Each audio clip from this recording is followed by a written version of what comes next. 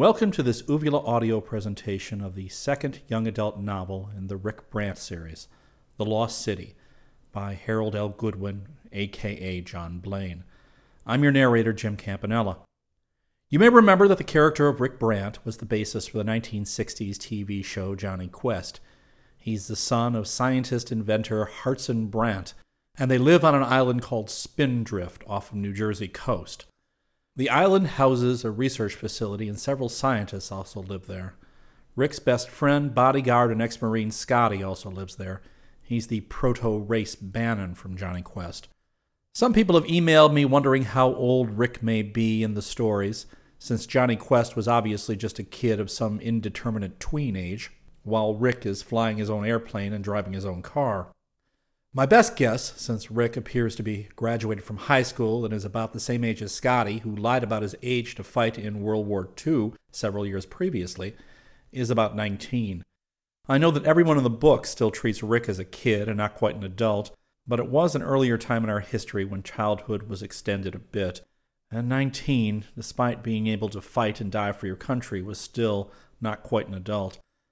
In this story, Rick and the scientists from Spindrift Island travel to India and to the Himalayas to install a communications system to bounce radar signals off the moon. The story also introduces the native boy Chata, the proto-Haji from Jonny Quest, who becomes Rick's foster brother. This is a great classic adventure story from the late 1940s that boys and girls of all ages will love, and the writing is top quality since this installment was early enough in the series that Hal Goodwin of Divers Down and Rip Foster fame was still doing the authoring. And now, The Lost City. Chapter 1. Goodbye Spindrift. Rick Brant put down his fork and refused a second helping of roast beef. It was good, but tonight he just wasn't hungry. He looked at the faces around the big table and thought, "It'll be a long time before we're all together again." He'd been away from home before, but never for almost a whole year, and never without his father. Hartson Brant had to stay at Spindrift Island this time to handle the home end of the experiment. Rick's troubled eyes went from face to face. Next to him was Dr. Wisecarver, who would remain at home with Hartson Brant. On the doctor's other side was Professor Gordon. He would stay at home too. At the end of the table was his mother. She was smiling as she poured coffee for Dr. Weiss, but Rick knew that she wasn't very happy about the coming expedition. His mother was a good sport, though. She hadn't made a single objection.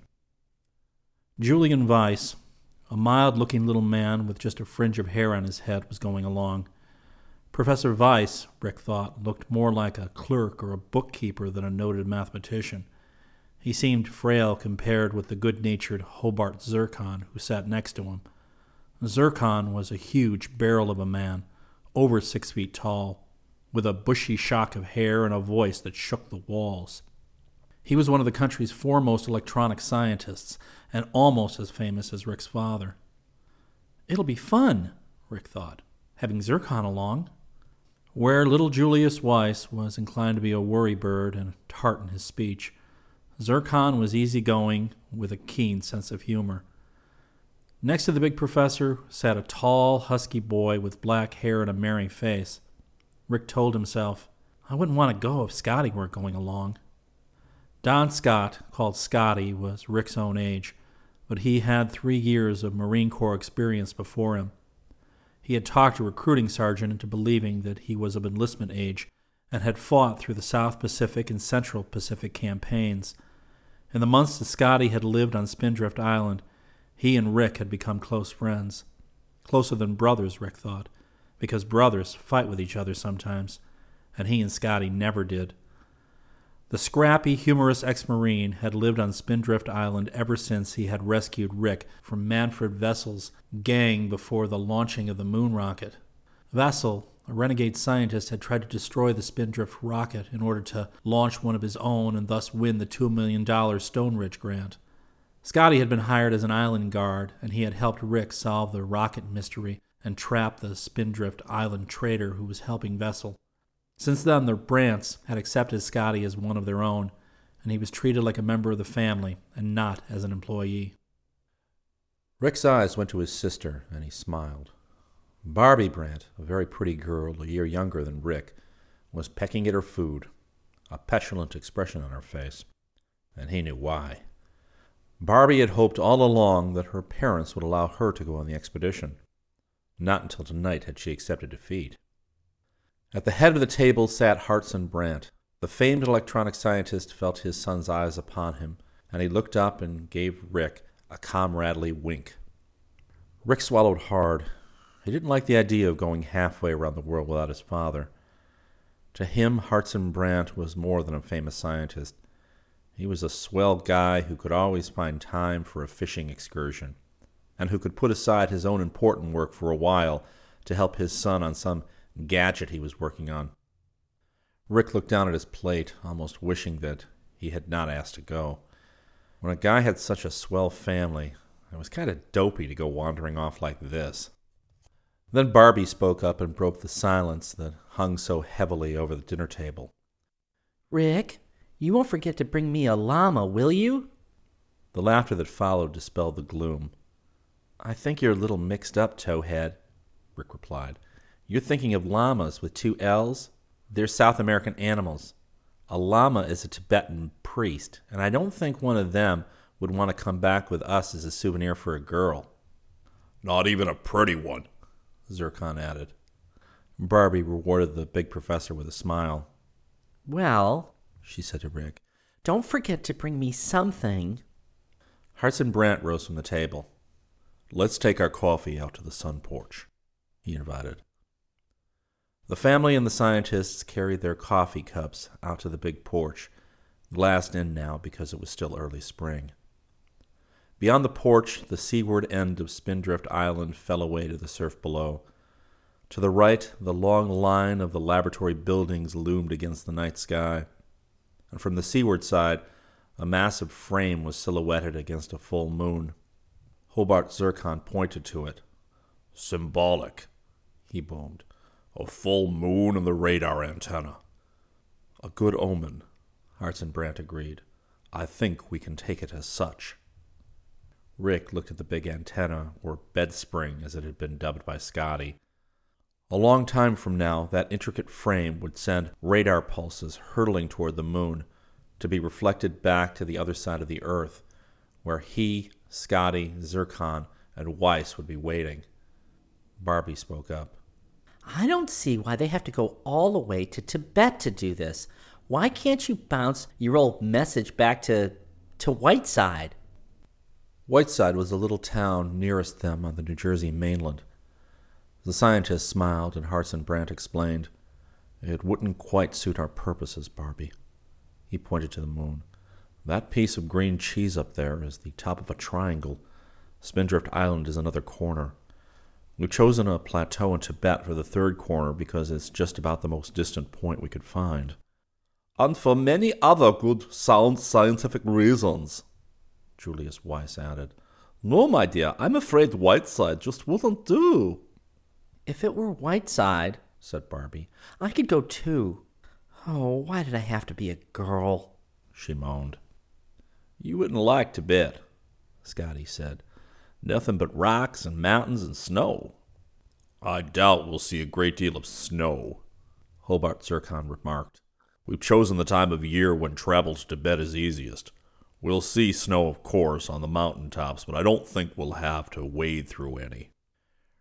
Rick sat back quietly, listening to the conversation. He didn't feel much like talking.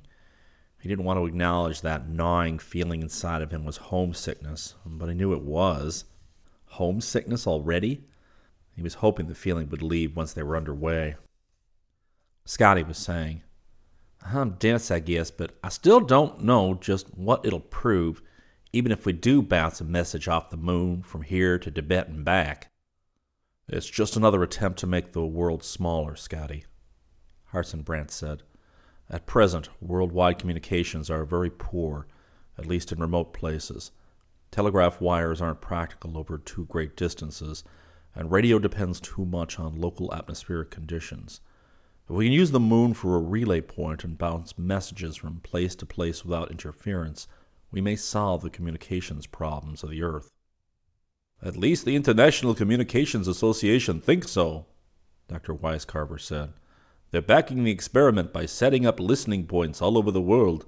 It's a pretty important thing, son. I guess it is, Scotty acknowledged. Mrs. Brant rose. It's getting late. Hadn't you all better finish your packing? I'll have a snack ready when you're through. The gathering broke up, and Rick and Scotty went upstairs to their rooms. Not much talking on your part tonight, Rick, Scotty commented. I don't feel like it, he admitted. With you, it's different. You saw the world when you were in the Marines, but I've never been so far from home before. I feel the same way, Scotty answered. Didn't much matter before because I didn't have any folks. Well, but now... His voice trailed off and he went into his own room. Nothing remained but their personal gear. All the equipment for the experiment had been crated and sent off to New York. All their trail stuff was packed, including Army-type rations, sleeping bags, and anything else they might need. The workbench Rick had built into one wall of his room was opened, and he went to it, picking up the compact little gadget that lay there. He hefted it in his hand. Might as well take it along. If things get dull, I can do a little work on it, he mused. Around the walls were other gadgets. He disconnected them sadly, wondering when they would be used again. There was his automatic window closer and heat control, his automatic snack bar for making sandwiches when the rest of the family was asleep, the old leather armchair he had wired up for reading. People meeting Rick Brant for the first time found it hard to believe that he already had an excellent grasp of the electronic sciences. He looked as though he might have a better acquaintance with a football field or a tennis court than an electronic laboratory, because he was so tall for his age and huskily built. He had brown hair and brown eyes, and his face was always tanned, even in winter, since he was outdoors so much. His personal experiments and the work he did as an apprentice to his famous father had never interfered with his love of sports. While he was at work with a screwdriver, Barbie came in and sat on the bed, her pert face thoughtful. Rick looked up and smiled at her. What's the matter, Towhead? Still sulking because you can't come with us? Oh, pooh, who wants to go to Tibet anyway? Retorted Barbie. But she was in no mood for teasing tonight. Rick, you and Scotty will be careful, won't you? She asked soberly. Sure, sis, Rick replied gently. Don't worry about us. But I will worry. I'm afraid for you, Rick. For us? Don't be silly, Rick returned affectionately. It wasn't like Barbie to worry. She usually had supreme confidence in the ability of Rick and Scotty to take care of themselves. She bounced off the bed. Gosh, I almost forgot. I have packages for both of you. Scotty came in as she left. What's up with Barbie? She forgot something, Rick told him. In a moment, Barbie was back with 2 packages, both wrapped in heavy oiled paper and sealed with tape. Scotty's was about 6 inches square and 18 inches long. Rick's was a square about 12 inches on the side. Handing the packages to the boy, she said, You're not supposed to open them until the 4th of July. Rick held his up to his ear and shook it. It didn't rattle. Aren't you going to tell us what's in them? No, Barbie answered. You'll open them up on the 4th, and then you'll think of us back here.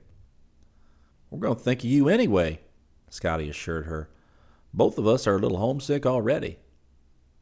Barbie's blue eyes suddenly filled with tears. She swallowed hard and said, Don't forget to be careful, please. Rick was at her side.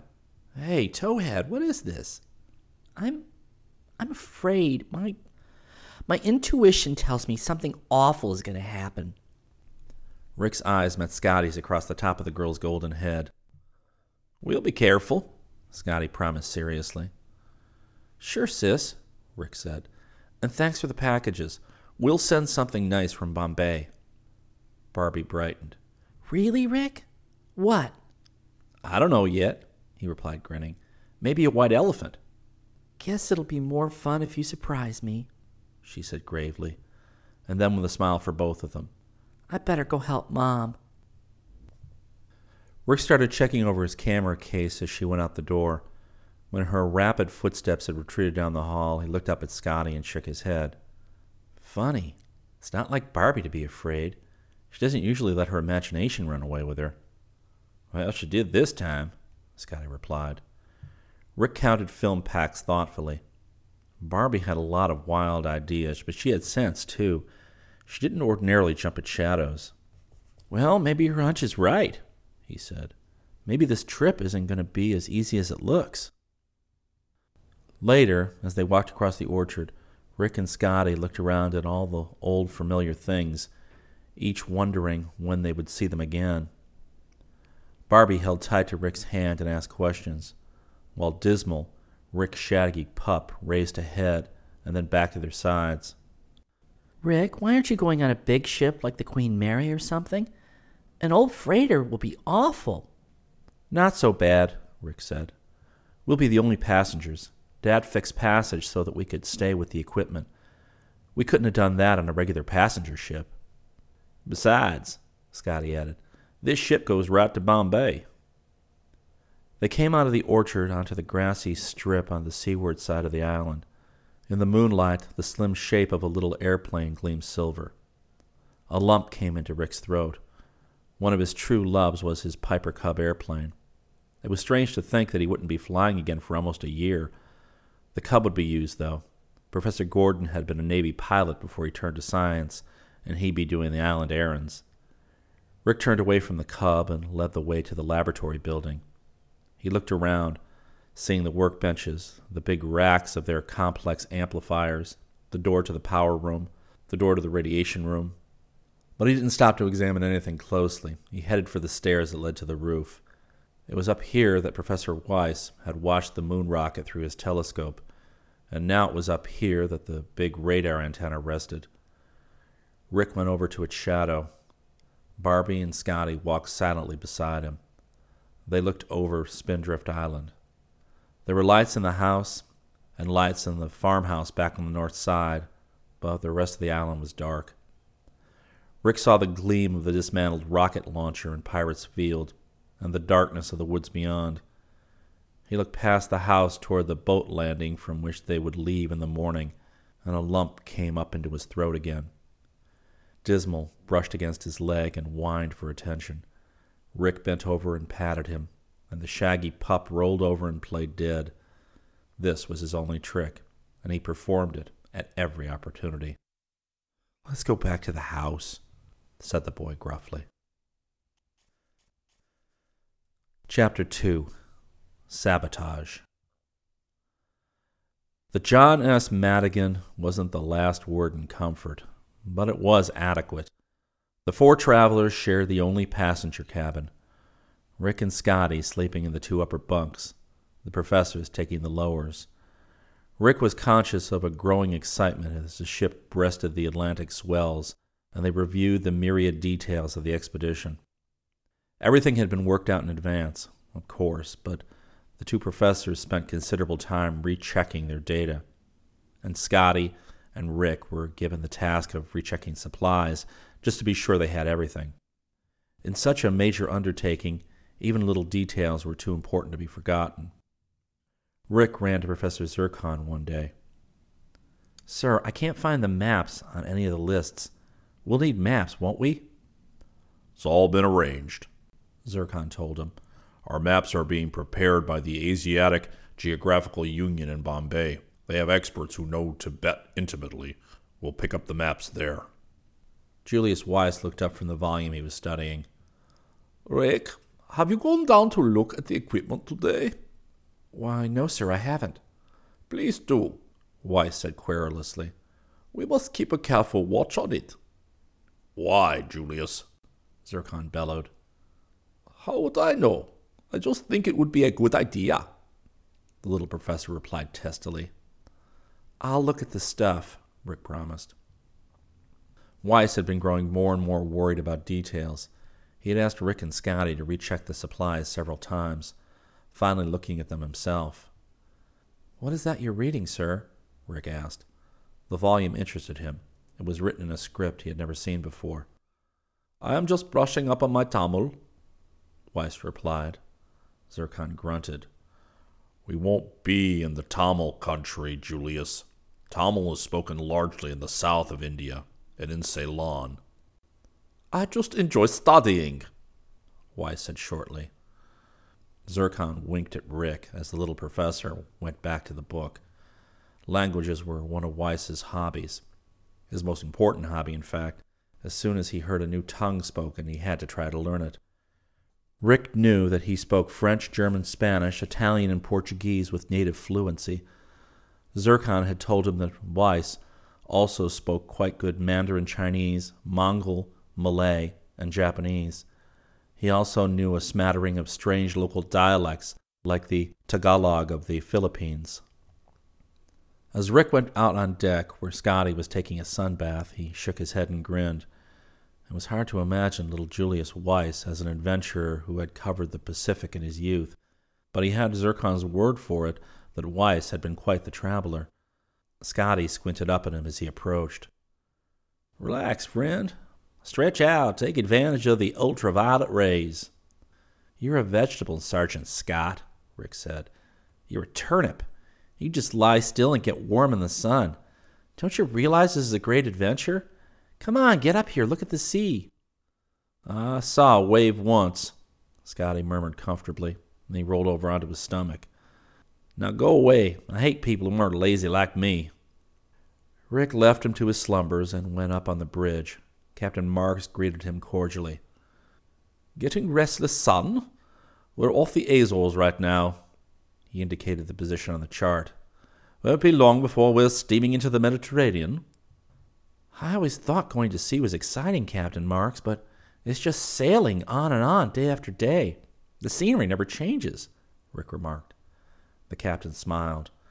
"Oh, I don't know. Scenery isn't so much. It's the unexpected that makes for adventure, I'd say, and there's plenty of that on the sea." "Plenty of it in Tibet, too, I guess," Rick said. The first officer came up to consult with the captain, so Rick left, still feeling restless. The days were growing monotonous. He passed the radio room and glanced in and saw the racks of equipment, and then an idea hit him. His little gadget. Why not pass a few hours working on it? He had to think a minute before he could remember where it was. He'd put it in with the trail gear in one of the wooden crates. It was down in the hold. Well, Professor Weiss had asked him to look over the equipment anyway. He could kill two birds at once. He went down the accommodation ladder to the next deck and made his way forward through the passages till he came to the huge watertight door of the hold. It was dogged down. He had to struggle with some of the heavy metal fastenings before he could open it. Then he stepped inside and fumbled for the light switch. The light snapped on and he saw boxes of goods stacked all around him. He knew where his own equipment was. He had checked off the crates as they were stowed. He made his way to them, sniffing in the stale air a sharp, acrid odor. He reached the first of the cases stenciled Stone Ridge Expedition and noticed that the odor was stronger, and that part of the stencil was obliterated by a brown streak. "That's funny," he muttered. "Something's leaking." Then his eyes opened wide as he saw the box, which had been placed carefully on the very top of the pile. It was on its side. He ran to the door of the hold, yelling at the top of his lungs, "Help! Somebody!" Just outside the door was a fire extinguisher of the soda and acid type. Working furiously, he unscrewed the ring top and tossed it aside. The bottle of acid was in its pivoted cradle. He lifted it out and placed it cautiously on the deck. Then he took the big metal container of soda solution and lugged it back to the equipment as fast as he could. Holding the container high over his head, he let the solution cascade down over the boxes. Instantly there was a sputter, and the solution foamed in a great yellow mass. The container was empty now. Rick ran for another and met a crew member who had just come in answer to his yell. "Get the captain!" Rick shouted. "What's up?" the sailor demanded. "Acid!" Rick yelled at him. "There's acid all over our equipment." Chapter 3. Fire in the Hold. Under Captain Mark's efficient direction, the acid was quickly neutralized with soda solution rushed from the galley. Then, as seamen set to work cleaning up the mess, the captain turned to Rick, Scotty, and the professors. "Now," he said, Let's get down to cases. Where did that acid come from?" "It's battery acid, sir," Rick answered. "We had a carboy of it for our batteries, the ones we used for heating the tube filaments." Professor Zircon had been examining the empty container.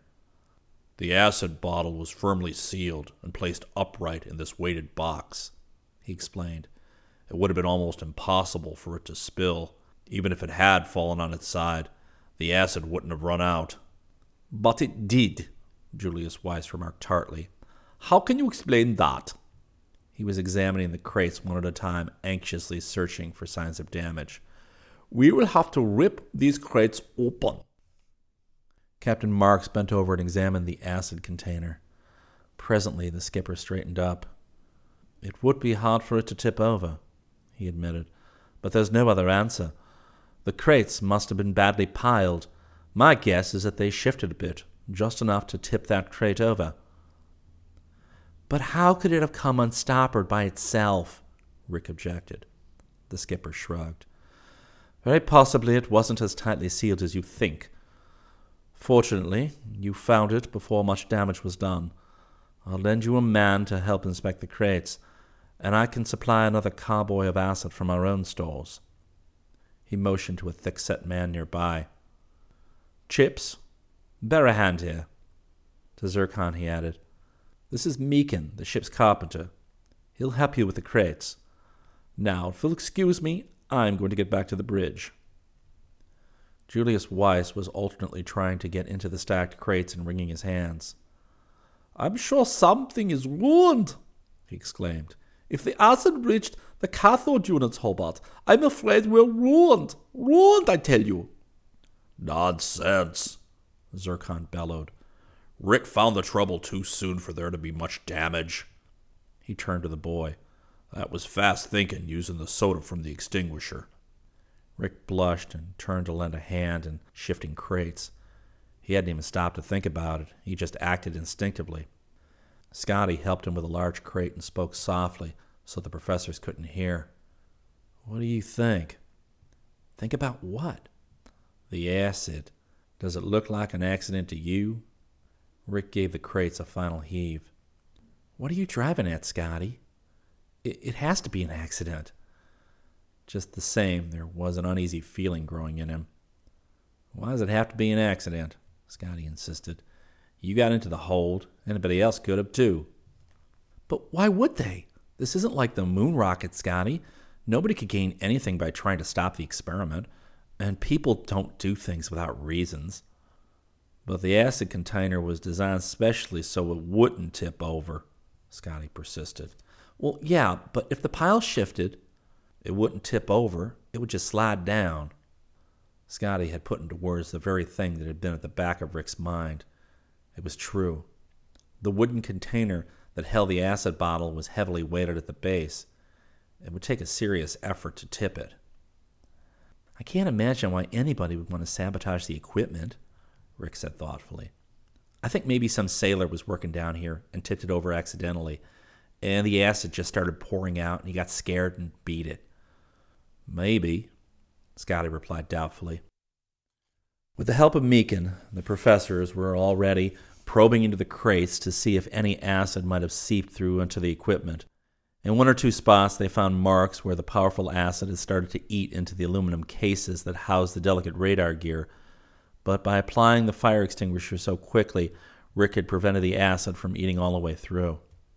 He and Scotty bore a hand to lift one particularly heavy crate that was nothing but a framework of boards. Inside, clearly visible, was a cast aluminum pyramid that looked like an oversized automobile jack. "Well, the stuff didn't touch the antenna base," he said. Under the professor's direction, Meekin tore open the crates and then nailed them back up again. He was a sullen man of middle age who evidently resented having to do this extra work. Rick searched until he found the box which contained his gadget. The box was hinged and closed on the snap lock. He opened it, disclosing neatly packed sleeping bags, windbreakers, rain hoods, ponchos, and similar stuff to be used on the trail. Under the jackets was the little aluminum box he wanted. He tucked it into his pocket. The last traces of acid had been neutralized, and the inspection was at an end. Rick joined Scotty and the professors as they walked out of the hold, leaving the carpenter to lock the door behind them. "How'd you happen to arrive at just the right moment, Rick?" Zircon demanded. Rick produced the metal box and held it up. "I was after this." Weiss peered at it in the dim light below decks. "What is it?" "The most important radio device is the vacuum tube," Rick boasted jokingly. He put it back into his pocket. "I'll show you when I've done a little more work on it." As they came back out on deck, Weiss shook his head. "Hobart, I don't like this. It's a bad start having that container tip like that for no reason. I've been afraid something like this would happen." "Baseless fears, Julius," Zircon snorted. "I'm surprised at you." "Not baseless," Weiss contradicted. "We have overlooked necessary detail, Hobart. We have been remiss. I am sure of it." "What details have we overlooked?" Zircon demanded. "Our equipment has been checked time and again. Our travel permissions are arranged. The passports are in my pocket. Our maps are being checked in Bombay at this moment. What details, Julius?" "We haven't arranged for guides," Weiss declared triumphantly. "Certainly not. Hartz and Brant discussed that. We decided it would be wiser and less expensive to pick up a native guide at the Tibetan frontier." The two professors walked toward their cabin, still wrangling. Rick and Scotty stopped at the rail. Rick shook his head. "Professor Weiss is as full of worries as my Aunt Jennifer. I didn't think he'd be like this at all." "He has a lot on his mind," Scotty said. "This experiment means everything to him. Remember, he worked out all the transmission details." "I know, but he shouldn't worry about every little thing." "He'll worry until we take down the message from Spindrift on July 10th. Now, come on, Guy. Let's see that super invention of yours." Rick grinned. "Well, super's not the word. It's positively atomic." He took the metal box from his pocket. It was tiny, not larger than 2 cigarette packages. He opened the lid and passed the box to Scotty. Inside was an intricate arrangement of wires, resistors, tubes, and condensers. "My gosh, look at all those tubes. They're no bigger than acorns," Scotty exclaimed. "Well, that's what they're called, acorn tubes." "What's it for, though?" Rick eyed the neat little set proudly. "Well, I read in a paper a while back about a kid who rigged up a receiving set in his hat." "In his hat?" "Well, helmet. You know, one of those sun helmets? So I thought I'd go him one better and see if I could figure out a transceiver." What?" "A set that transmits as well as receives. Then we could each have one and we could send messages back and forth, see?" "Yeah," Scotty marveled. "But why should we send messages back and forth? We're going to be together all the time. This wouldn't work at long range, would it?" "Don't get all practical on me," Rick replied. "I was just figuring it out for fun. We might find a use for it someday." The skipper came by on his way down from the bridge and stopped. "Are you hungry, boys? Chow is down." "Well, that's for me," Scotty said. As they fell in step, Rick asked, "Captain, was anybody in the hold earlier today?" The skipper shook his head curiously. "Not to my knowledge. Why?" "I just wondered if maybe the acid was knocked over accidentally by somebody who went down there." "I'll ask the mates, but I doubt that anyone was in the hold. I think your acid spilled over when the crate shifted. Improper stowage caused it. If I find the man responsible, he'll regret it. I will not tolerate carelessness on my ship." Rick let the matter drop, but he still wasn't satisfied.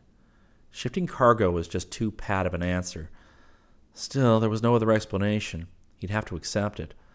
Fortunately, no damage had been done. After dinner, he went to work on the little radio unit, working with such delicate tools as a pair of tweezers and a jeweler's screwdriver. Scotty sat on the opposite bunk, cleaning his rifle with loving care. To the ex-Marine, weapons were holy things. He inspected the rifle every day, running an oily rag through the barrel and wiping down the mechanism. "Someday you're going to take one of those things apart and not be able to put it back together again," Rick teased. Scotty grinned good-naturedly.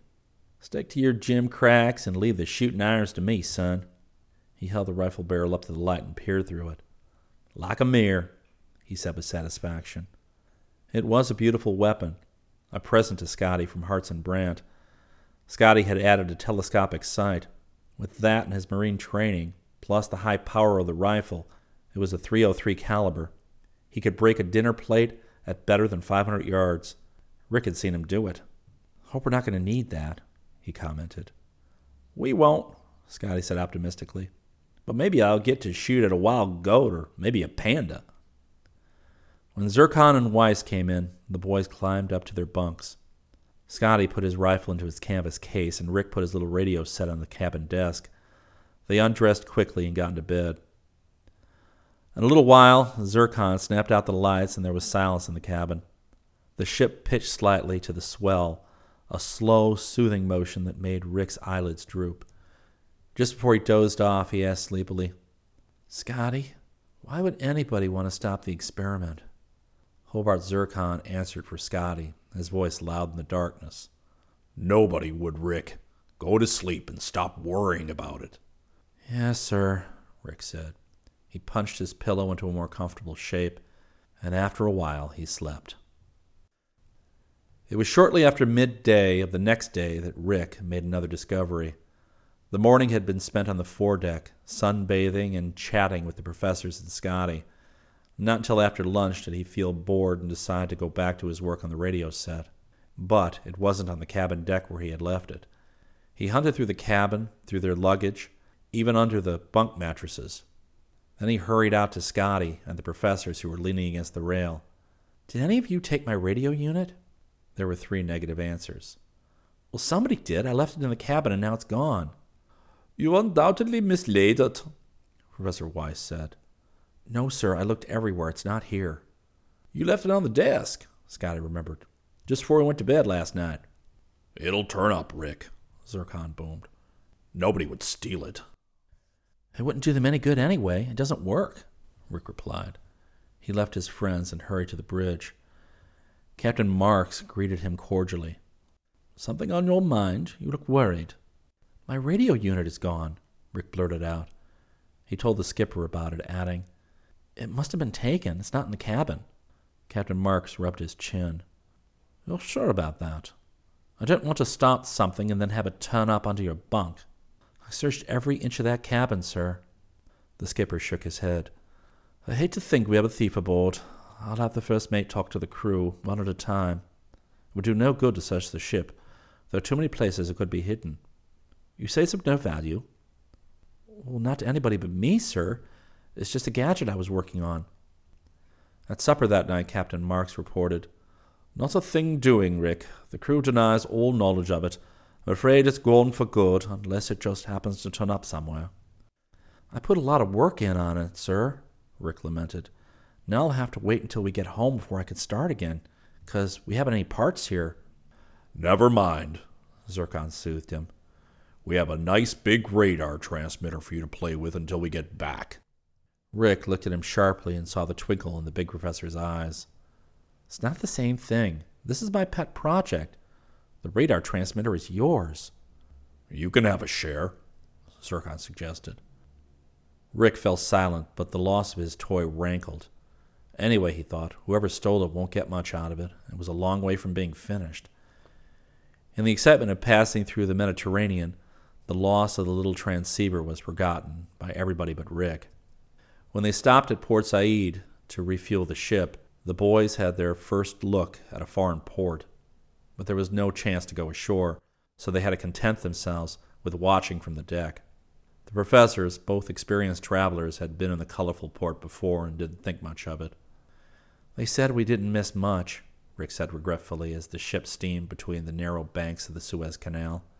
"But I wish we could have gotten ashore for a little while at least."